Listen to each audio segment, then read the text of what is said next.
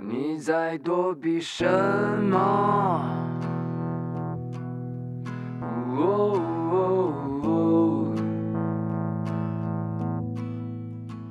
？Hello， 大家好，我们是大小 X， 我是大 X 小璇，我是小 X 西西。每周五晚，我们聊点有的没的。你想取悦谁呢？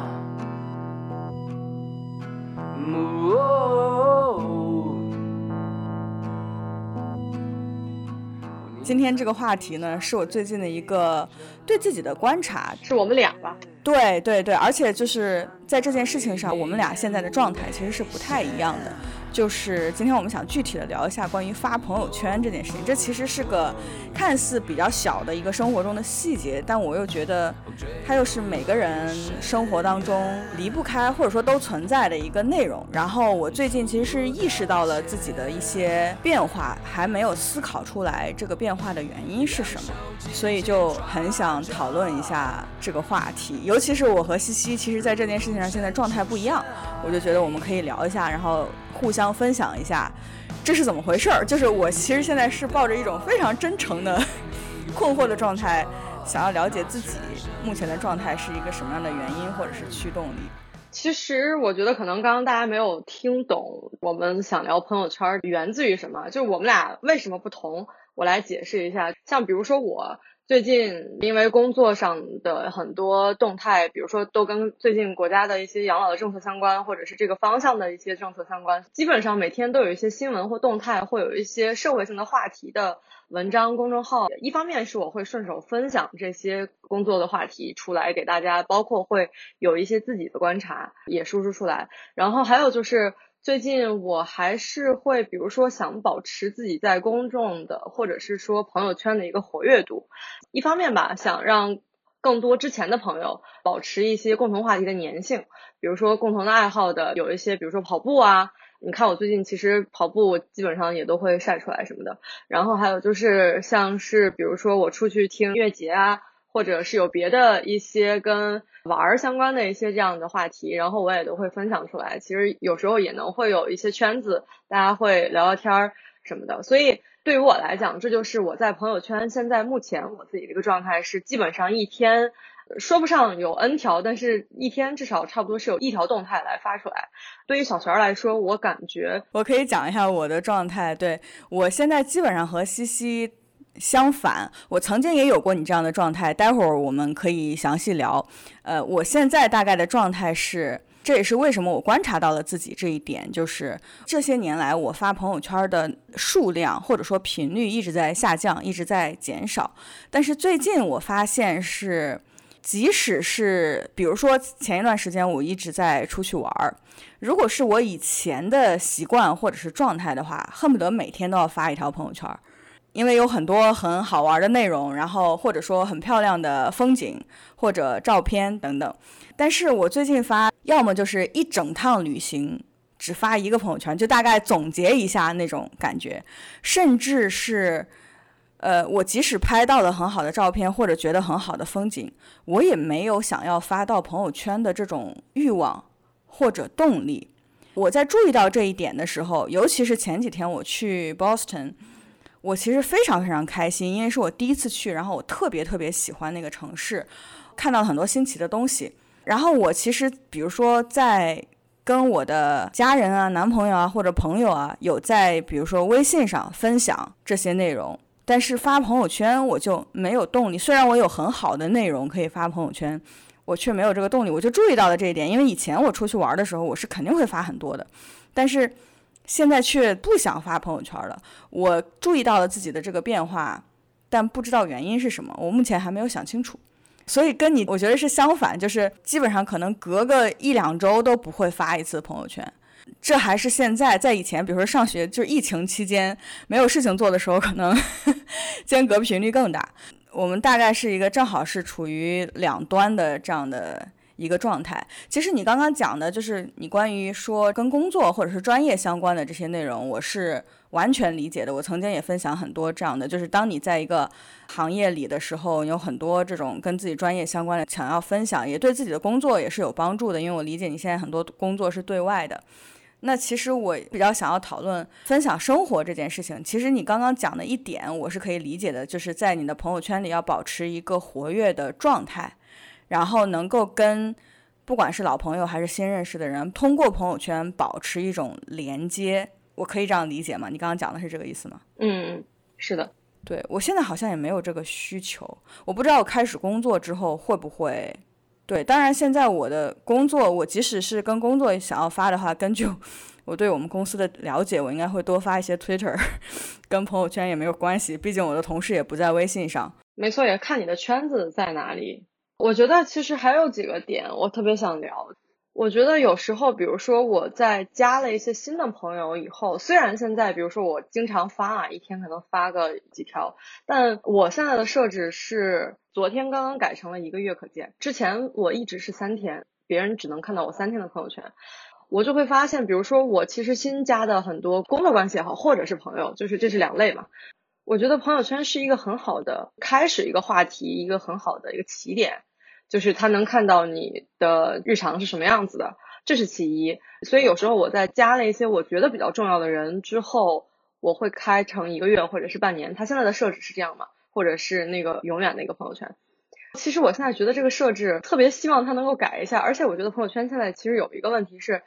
新加的那个人分了组，但是他是可以看到你那个分组的那些之前他没在那个组里的内容。对，他不在那个组里他也能看到，所以其实也很难。我觉得现在这也是可能我从你的角度去想啊，是不是也是因为你的朋友圈里的组可能加的人比较多，也可能是因为之前你的工作关系加的人比较多，就是你不太知道想不想全部给这些人看，我是这样一个猜测。有时候对我来讲，我现在在想我自己有一些这种分组的这个标签，现在觉得会有点粗糙。我就一直最近有一个目标是想把我的微信里面的好友重新分个组。前两天大概跟你讲过，有一个朋友他的朋友圈里面他分组非常明显，有一个 group 叫常联系，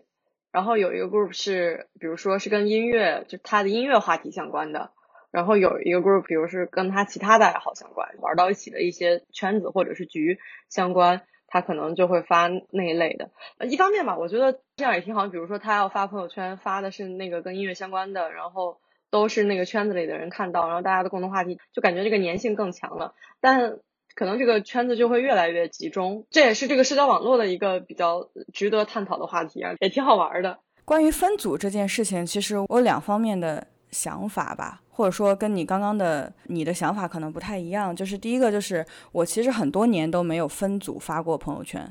我的朋友圈都是所有人可见的。我觉得一方面是懒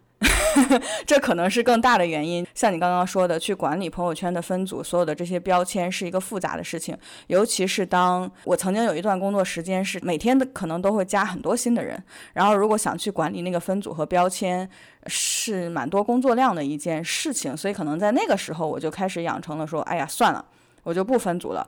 我发的东西就是所有人可见的。我觉得这是在当时的状态下形成的一个习惯。另一个我觉得一个可能更底层的一个原因是，其实朋友圈分组，我认为在一定程度上它是想要在不同组的人群当中呈现出不同的人设，或者是分享不同的内容，这样不同组的人可以看到你不同面的生活。我好像没有这个需求，就是我并没有想要说，哦，我在这组人面前我是一个这样的状态，然后我在另一组人面前我是另一个状态。我没有觉得它好或者不好啊，我只是觉得我没有这个需求。所以就是我没有看到这个需求的情况下，又觉得它是一个有工作量的事情，所以我就没有在做。其实我是微信好友有分组，我其实是因为我其实有的时候会去整理我的微信好友，有一些人会删掉啊等等，我不希望我的微信里有太多人，其实现在我还是觉得有很多人，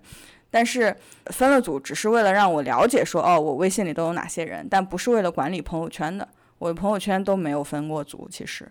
我想补充一个角度，就是你刚刚说这个分组有些人设的建立，比如说你分享的内容有一些给这些人看是你就是这样的人设。其实我觉得对于我来说，很多动机是因为有一些话题或有一些分享不希望某些人知道，对，不希望某些人知道，所以我更多做的是 don't share with 而不是 share with someone。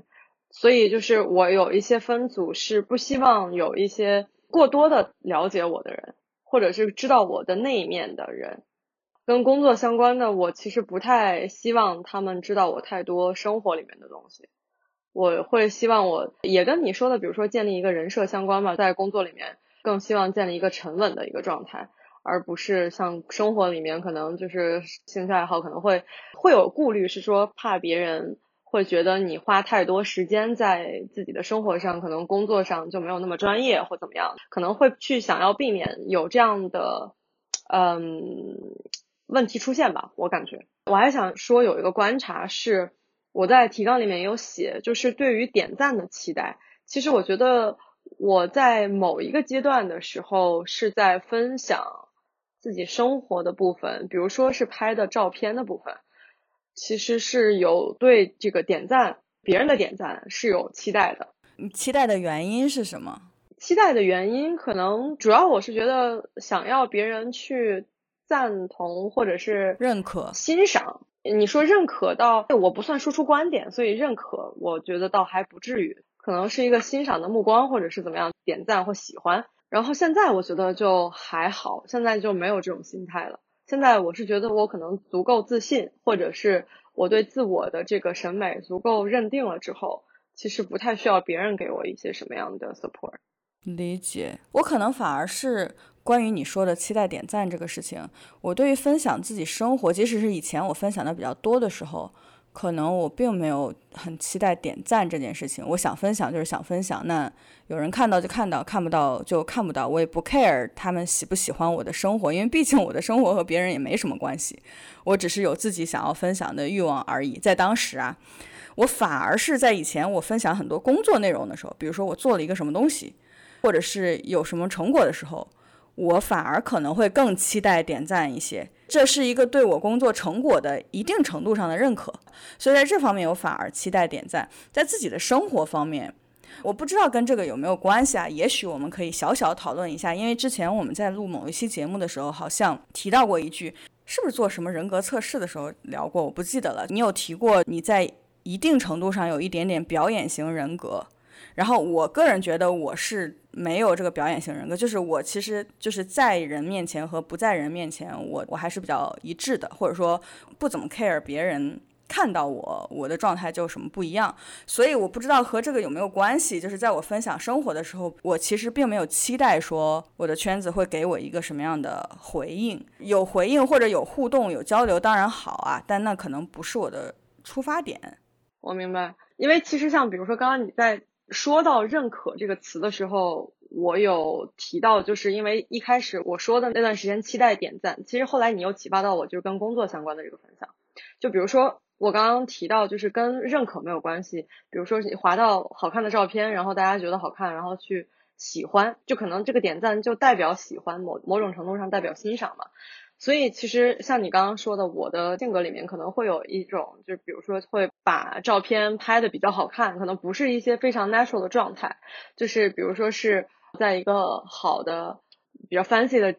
这种场合，或者是说好看的景点啊，或者是什么样，然后去摆一些好的 pose， 就是这种的照片，我可能有一段时间也会想要说，就是比如说拍啊，或者是发出来，想让大家看到，然后这个就是想要期待点赞，那就是欣赏和喜欢。然后像你比如说刚才你说的，就是工作取得了一些成果或者成就的时候，其实这方面我一直是有期待，我是特别是那种就是别人要送我小红花，我动力会更多的一个人，我是一个这样的这种前进的人，我不算是那种在逆境中能够突破自己或成功的人，我在逆境当中其实挺 suffer 的，我是觉得啊，从我自己来说需要一些鼓励。对，感觉我从小成长的路径应该都是这样，就是都是需要在鼓励当中能够慢慢的变强变好。所以其实你说对这方面的点赞认可，我也是有这方面的诉求吧。你刚刚讲的这个其实也挺有意思的，就是这方面可能我和你不太一样。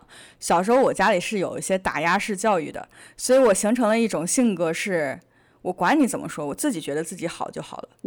所以这可能是一个区别，就是我不怎么 care 别人对我的看法，我觉得尤其是我不 care 别人对我不好的看法。所以这可能是一个区别，这是接着你刚刚讲的那个内容，这也是有关系的吧。我觉得这跟你比如说朋友圈发什么样内容的话题啊，比如说你是只去分享自己比较好的一面，或者是自己觉得比较精彩的生活，还是说各方面都会分享。我不是翻了一下自己的朋友圈嘛，我就发现早几年的时候我真的是什么都发，自己 up and down 的时候，各种状态的时候什么都会分享。我不知道为什么当时我的分享欲如此的强烈就并没有说我只有觉得好的东西我才会发出来，而是说只要我有东西我就发出来这也跟一个人当时的情绪状态也相关。比如说刚刚我们俩在聊的时候啊，我们其实可以公布一下我们最早发朋友圈的时间。对，我觉得这也挺有趣的，因为我们刚刚百度了一下朋友圈这个产品它上线的时间是12年的4月份，但是咱俩都没有在第一时间就开始尝试使用这个，对于我们来说非常不对，并不常见，非常不合理对但是我对自己第一次发朋友圈其实印象还蛮深的，因为微信朋友圈上线的那个时候我是比较活跃在当时叫人人网还有微博上面，这两个可能是比较活跃的社交平台，所以当时没有一个想要转移到朋友圈的需求。确实在朋友圈里也看到很多朋友可能开始发呀等等，我就是一直处在一个观察的状态。然后我第一次发朋友圈呢是1年之后了，已经2013年的时候4月份，我当时还在实习，然后我第一次出差，我觉得是我的人生进入到了一个全新的阶段，从来没有工作过嘛，开始工作了，然后又是出差，当时觉得出差都是一个新鲜的事情，你懂得，第一次工作第一次出差，所以在那个时间点我发了一个跟我工作相关的内容，我印象特别深，就是即使我刚刚没有翻，我也记得我发的是什么内容。所以当时我觉得是我好像开启了一个新的人生阶段，而且我在工作当中认识的人都在微信上。比如说我的同学，我以前的同学，他们可能更多的在微博在人人上，并没有所有人都在微信上，或者大家都拥抱了这个新的产品，但是我工作中认识的人都在微信上，所以我的第一条关于工作的内容的分享我也就发在了微信上。所以我觉得这可能也和圈子的转移有关，就像现在我认识一些新的朋友，我可能更多的发在 ins 上。是，这也是我想聊的一点。其实我先说我的啊，我跟你差不多也是13年4月份，然后那个时候我的第一条根本就跟首次发朋友圈就是这种行为没有任何关系，就只是发了一个过年的一个家里面的一个合影，然后点赞非常稀疏，只有2个人对，然后后来发的大部分都是在美国的情况。其实就像你说的，也是因为新建立的一个圈子。然后我想说，我现在有一段时间可能用 ins 用的比较多，但也回来以后，我觉得我现在用 ins 就是想起来才会用，更多是去看别人，因为你主要的圈子其实不在 ins 上了。对，我现在如果纯 social media 用的是朋友圈和微博用的比较多，然后微博主要是想看公众人物嘛，就是想看自己关注的那些人，那些博主的，就是看他们输出的一些想法，我觉得是他们的思考比较多。然后看图片的，我现在也很少会去看，或者是看一些他们的就是新闻类的那些视频，或者是他们自媒体发的一些视频看的比较多。然后我想说我对自己朋友圈的一个观察，我跟你说过，我中间有一段非常频繁的发朋友圈，第一次出现这样的情况是在美国上学的时候，感觉那个时候可能是在美国非常孤独，你知道吗？就是有一种特别怕自己在美国丢了。理解，需要跟人的互动。对，后面就是失恋，那次很严重的失恋。再往后我觉得就是挺正常的一个节奏，对我来讲就是每周末的一些生活的东西我会分享出来，还有就是有一些工作的成绩吧。我觉得就是像最近其实比较频繁的发，是因为确实是工作需要让别人看到我在什么话题里面在做什么样的事情，然后想跟别人有更多的连接。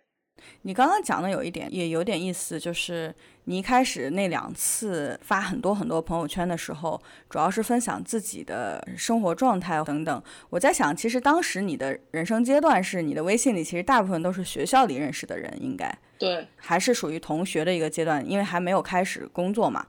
我首先非常理解，在很孤独或者是自己比较脆弱的情况下，是有很多话想说的，或者说是需要这种跟人的交流的。我曾经也有过一些这样的时间，但是可能我的这种时间都是在我工作以后，就是工作以前我可能都发在人人上了，就是在上大学的时候啊，我都是在人人上。我记得我当时在人人上也经常发一些就是深夜矫情啊等等之类的那种分享，你知道吧？但是到后来我开始有这种状态的时候，因为我的微信里各种各样的人太多了，我不是很想跟比如说工作中认识的人分享我内心特别细腻的一些东西，或者是一些很底层的思考，所以这点我可以 get 到。所以当时我是在微博上发很多乱七八糟讲了很多话，或者是自己内心的一些想法呀等等。然后其实我在微博上并没有期待说有人能看到能跟我聊一聊或者怎么样，我不是一个想要跟人互动的，而是说我心里有太多的事情我需要记录下讲出来，并不一定需要有听众，但是我需要放在一个地方，就是不然我可能很难处理我自己当时的情绪。对，就像一个树洞一样。而在那些时间段里，其实就是我觉得现在微博上活跃的我们生活中的人其实活跃的算少数，所以我会觉得微博是一个相对安全的一个地方，然后我就乱发一些各种有的没的，也很少有互动，这也是我希望的状态。我只是需要有一个地方把它发出来。我有的时候现在回去翻也觉得当时自己的状态挺好玩的，其实我已经完全忘记了，但是因为我当时记录下来了，我就会想到说，哦，原来当时我是这么想的，也是一个蛮有趣的一种记录吧，就像你说的。是，其实你在刚刚说到比如说树洞或者是有一些非常细腻的心思，这个是我记得我前2天给你推过一个公众号，就是你要不要订阅我1个月朋友圈嘛。这1个月朋友圈的意思是我基本上发的所有的这些内容，然后是不是这种小心思类的你也都能看得到，也都不分组。其实我是觉得这个逻辑还是在于，比如说发这个朋友圈，或者是说发这些小心思的这个动机也好，或者是他发这个动作还是会放在朋友圈。你比如说我们2个习惯都已经不是在朋友圈了，对吧？这种类型的内容可能我现在其实是在微博里面，其实微博里面是有几组分组嘛，一个是好友可见，好友就意味着我们双向是在微博上是好友。其实我有很多不太能让外人知道的一些话，很多也都是在那个里面，要么就是之前是 public 的状态，然后后来都被我封在了好友圈，或者是说只能自己看。其实我觉得经常出现一个状况是，我在某一天深夜1、2点钟发了一些什么就是那种文字性的心情了呀，可能趁着第2天大家还没看到，没有人看到的时候把它关起来。我觉得这个出口其实也还好，也还可以，就对我来讲还可以。尤其像最近我在微博上自己还会有一个自己的栏目叫西的思考，就是有一些跟自己的比如说工作或者是说这一阶段的总结相关，就是这一阶段我可能有一些方法是可以比如说拿出来给大家分享的，我就稍微说一下，然后有人认同也好，没人认同也就无所谓，算是自己给自己的一个总结。这就其实有一个我对于我自己目前状态的另一层思考，就是关于分享给其他人这件事情。就是像你刚刚说的，你有一些思考啊或者是想法，还是要有一个树洞说出来，或者是有一个平台讲出来。我曾经也是有这样需求的，然后我现在的状态，我不知道是不是因为这可能有点搞笑啊，讲出来这个我男朋友听到也不要觉得奇怪，就是因为我和我男朋友现在太紧密了，我有什么想法或者是有什么想说的，我第一时间会讲给他听，因为他就在我身边嘛。然后我们之间的讨论也常常是可以层层递进的，就比如说我是什么状态，他就会讲他是什么状态，然后我们互相会有一些对彼此的一些分析或者是建议等等。通常在我们俩的对话当中，这个内容就可以聊得比较深入了。我好像就觉得没有什么需要再发到一个别的平台上，或者是让别人看到的。我感觉啊，我现在处于一个这样的状态，我还在思考这个到底是不是这样。就是我今年不是要 be aware 嘛，所以我是希望我知道自己现在是一个什么样的状态。我觉得也有一层这样的原因，就是我生活中有一个能够聊得特别透彻的人，他又离我最近，所以跟他聊过之后呢，有很多事情其实我们俩对话完之后，在我这儿就已经比较饱满了，好像就不需要再分享到外面去，或者是去跟别人讲了。我不知道这是不是，这可能也是我的 bias， 就是有一些人在比如说建立家庭，或者是有了自己的一个更小的更紧密的世界之后，跟外界的这种互动和联系可能就减少，或者是在内容和频率上有一些变化。我觉得我自己可能也大概处在这样的一个状态当中，我还在观察自己，这是我目前的一个想法。我觉得这可能也是其中一个因素。我觉得刷朋友圈这个有两个角度啊，一个是我主动选择看什么，和微信允许或者微信筛选给我去限流让我看到了什么。因为有很多情况下我发现现在我是被限流的。真的会限流吗？是的，真的会。微信现在它是有一个机制，是你经常看到那些很活跃的人，你就会一直看到那些很活跃的人。就和微博一样了吗？对，它现在产品的形态就是这个样子，它朋友圈的形态就是这样。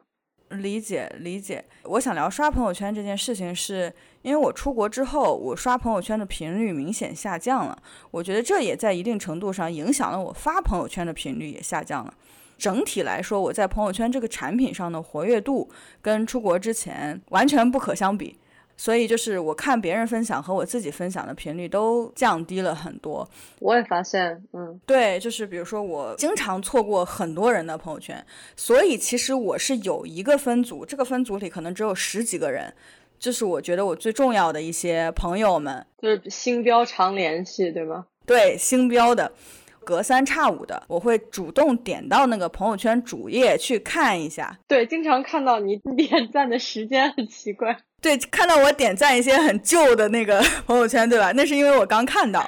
那比如说像你这种3天可见的，我就可能会完全彻底错过很多，就是你发的内容，我可能就没有机会看到了，因为我确实使用这个产品的频率比较低了。现在其实那对于我发朋友圈，对于其他人给我的这种互动或者回应期待也会比较低，因为我就是在这个产品上的活跃度没有以前高了。而且我觉得也有一个另一方面的原因，就是在我出国之前的一段时间里，甚至我觉得可能2、3年的时间里，我的朋友圈里太多广告了。我自己也在发广告，这个广告是指我自己工作相关的内容，那其实跟不相关的人来说它就是广告嘛。然后那以前我因为工作的需求呢，我得看这些广告，所以我还是比较活跃的在朋友圈里。我出国之后，我的重心不在这个上面了，我就不想看那些广告了，所以这是我为什么在朋友圈变得不活跃了。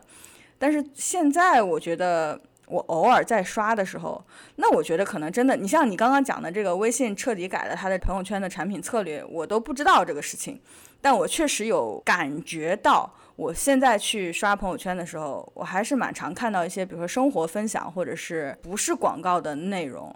可能是因为经常发广告的那些人，我从来没有跟他们互动过，所以我看到的变少了，不知道是不是这个原因。我觉得就从我的观察来看，现在微信是有一种，就因为他们经常发，然后它就一直循环，在我的手机上至少是现在这样，就是这种广告式的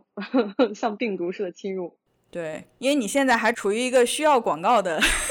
工作状态中，对吧？你也会有时候发广告，然后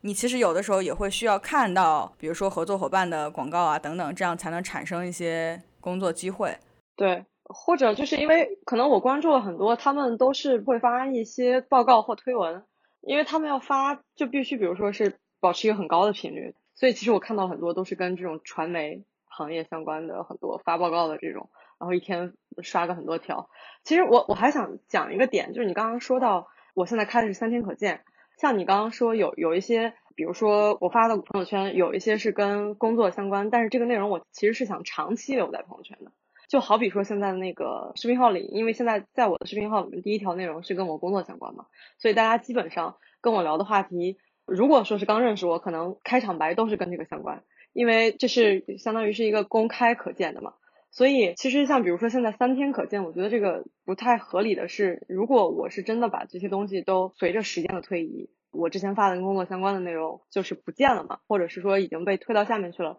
那其实有一些在这3天发的跟生活状态相关可有可无的一些内容也无所谓嘛，其实可以全关掉，那些人其实也没有必要了解。其实我是觉得这个不知道接下来这个产品可以怎么设置，就是怎么设置这个分组或权限，也挺有意思的。所以其实你的需求是，我们开始聊产品了，但是没关系，我感觉你的需求是除了分组之外，你还需要这个分组有不同的时限。对，有一些内容其实我是想长久保留的。但有一些有一种阅后即焚的感觉。哎，对，特别像 Snapchat。那我们现在到了脑洞环节了。也许你可以把朋友圈的时间开放的长一点，然后把你自己那些生活当中的状态关掉，对，关成只有自己可见。这也是现在你现在就是这么操作的是吗？你可以看一下，对，你可以看一下我前几周的那个就是跟生活相关的，我好多已经关掉了。我曾经也有一段时间是这样的，就是曾经有2年我是有很强的要发工作相关的朋友圈的内容，然后但有的时候我也想分享生活分享状态，我就发一发然后就藏起来，过了当下那个分享的欲望之后，但是你还是想保留自己的那个内容，包括保留朋友圈这个内容下面的一些互动，所以就直接把它关掉，关成只有自己可见。其实就刚刚我们聊到了视频号，既然我们聊到了视频号，我本来就在用视频号的时候，我其实确实是想让更多人看到这个内容，但是我没有想让它全部公开。好比说现在微信里面那个状态内栏，那个其实是可以，比如说你去设 privacy 的嘛，是可以设谁可见谁不可见那个状态。比如说你在浪，你在玩，然后你就可以让不想让那些人知道的那个状态的，其实就可以不用知道。但是我觉得视频号它就完全不是，像你刚刚有说我在群里面随便点一个人，他的视频号的内容他都是可以看到的，所有人都可以看。视频号是全世界可见的，所以我看到很多做视频号的都是有点类似像你在微博上分享那种公开内容，如果是这种类型的内容的话，大家就会发在视频号里。我的朋友圈里大部分用视频号的人也是说，比如说有做自媒体的需求，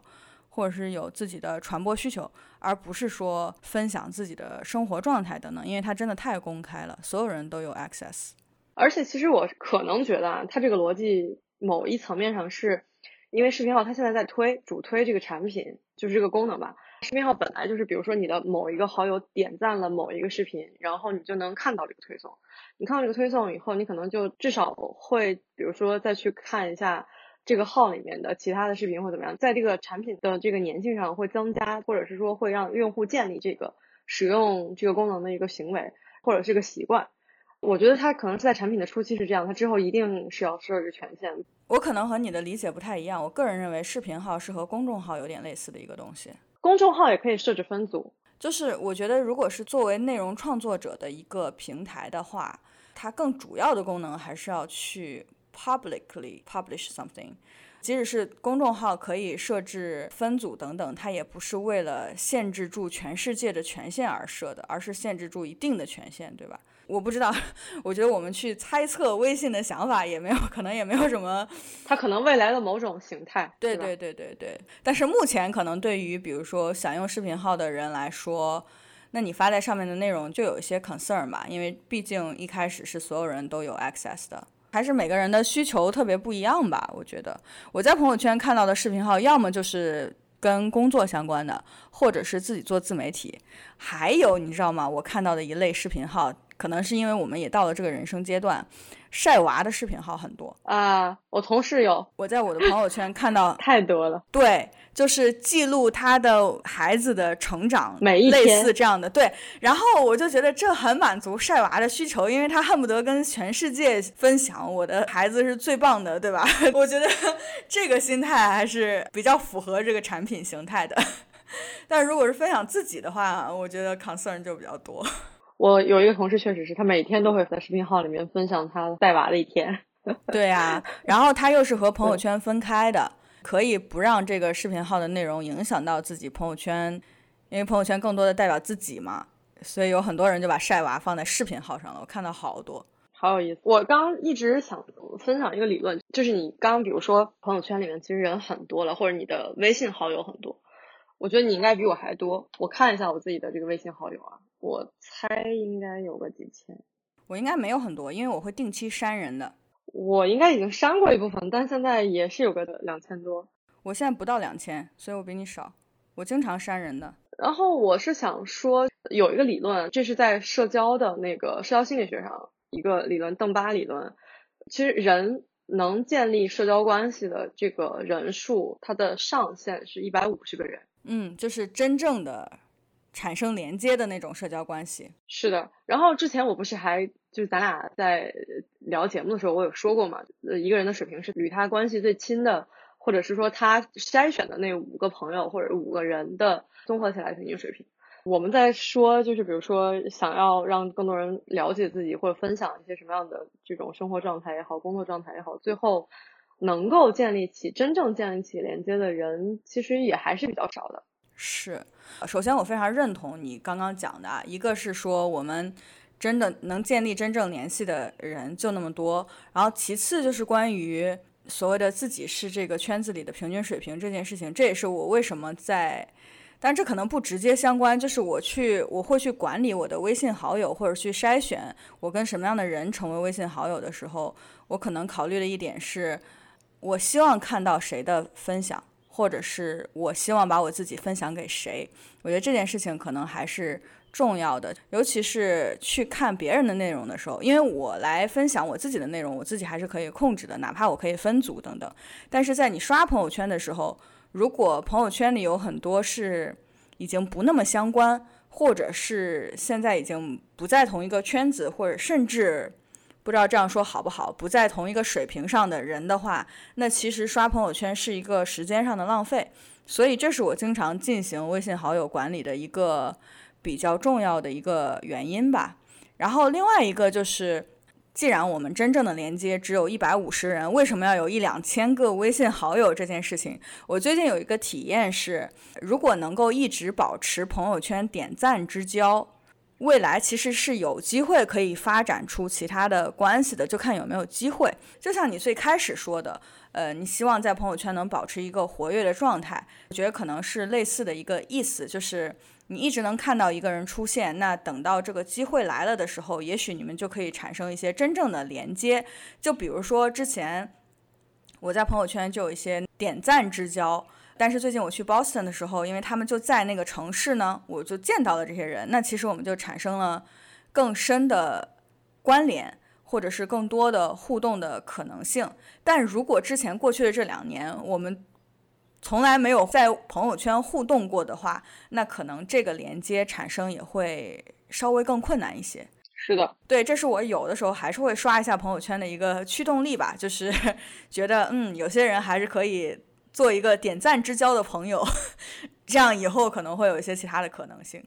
对，我跟你差不多，我也是最近其实见了，也不一定全是因为工作关系啊，就是面基了很多之前在好友列表里的人。对，然后就感觉大家线下聊天感觉还是和微信里面敲字不太一样，很不一样。对，就是大家可能在文字表现上，或者就是这种，我有时候也会观察自己啊，就是我线下聊天的时候的状态，其实有时候和我文字打字的时候，有时候感觉是2个人，不好说哪个时候更文静，或者哪个时候更活泼一点，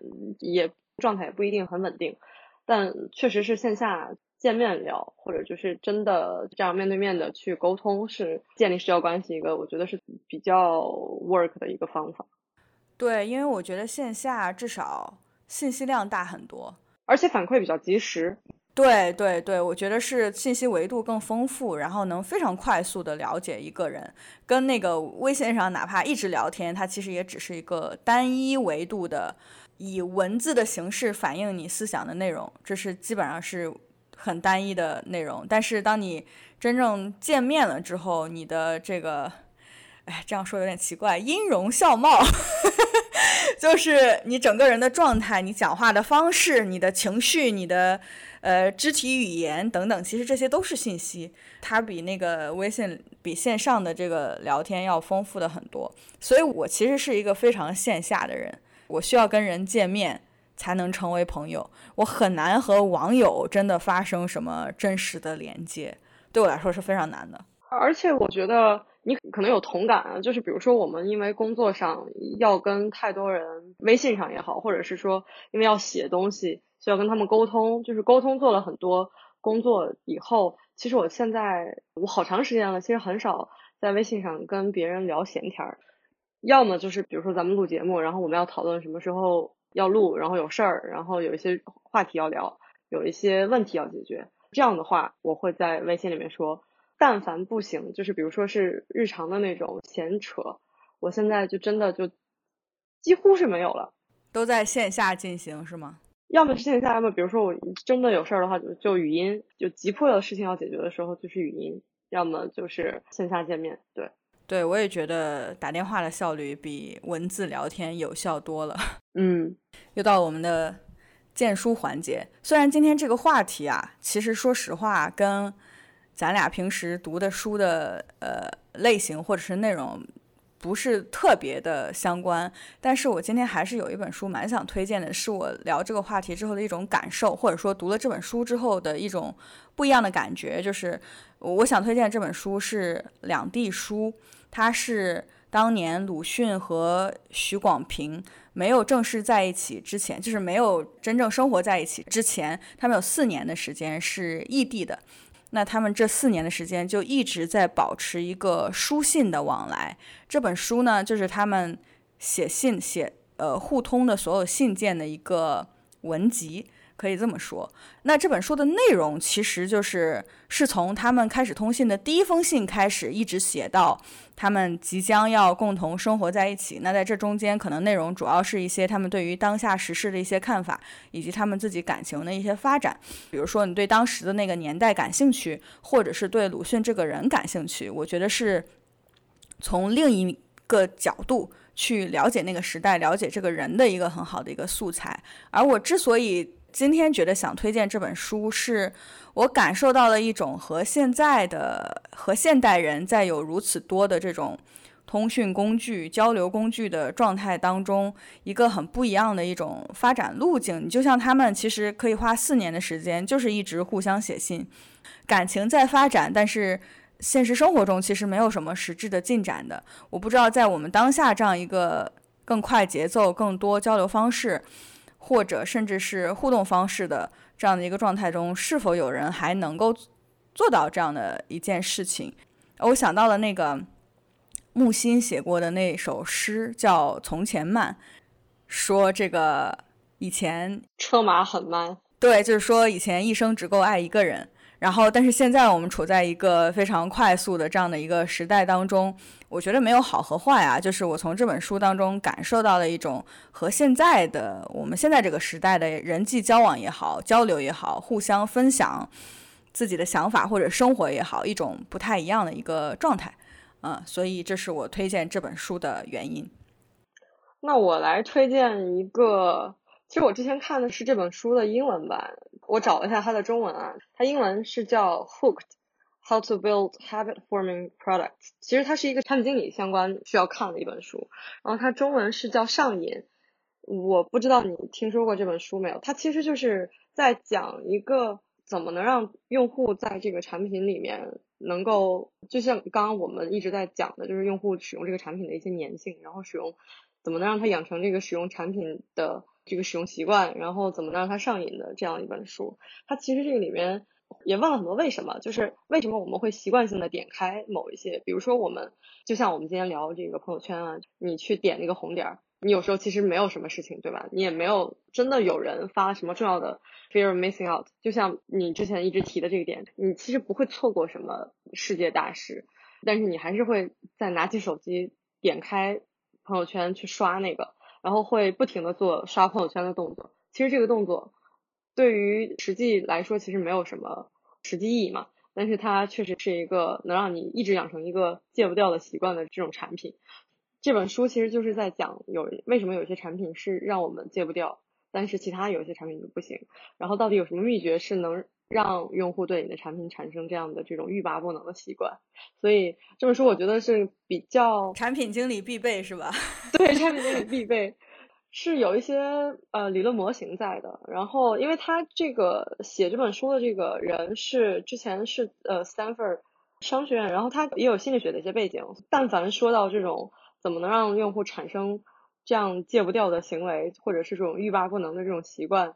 还是跟心理学相关，所以其实也可以看一看。你刚刚讲到那个红点那个事情，我才想到可以补充一句，就是我其实很多年前就把那个红点关掉了，所以有人发朋友圈，其实我收不到提醒，我看不到那个变化的。所以这是我之前，因为我对于任何可能让人，这跟你这本书也直接相关，我对于我个人使用任何让人可能上瘾的产品都是比较警惕的。比如说类似抖音、头条，包括朋友圈，像这种他用了很多各种产品方面的策略去让你上瘾，我会比较谨慎，所以我早就把那个红点关掉了。但我觉得很有意思，就是我们俩推荐的书完全不同，你把这两本书放在一起，无法想到我们是怎么样在同一期节目里推荐了这两本书。是啊，蛮有趣的。对，在我说到那个 Fear of Missing Out 的时候，其实我这两天有看到有人推荐那一本，然后中文应该就跟这个相关吧，直接翻译过来相关。但是因为我还没看这本书，所以我没有办法推荐，就是不知道那个里面讲了什么，我只是知道它的那个大概是个什么内容而已。我们两个推荐的书真的一个在完全是两极，一个非常的文艺，一个非常的干货。你也曾经追问，然后沉默，渐渐习惯谎言，另一次微弱，眼泪没有草原，就忘了你是马，你卑微的人生，从不曾犯错的无聊的人生，能不能这一轮看个手？敢不敢这一番坠落？坠入黑暗中，坠入泥土中的海阔天空。就让我来从写的痛，我都拿走，让我再次两手空空。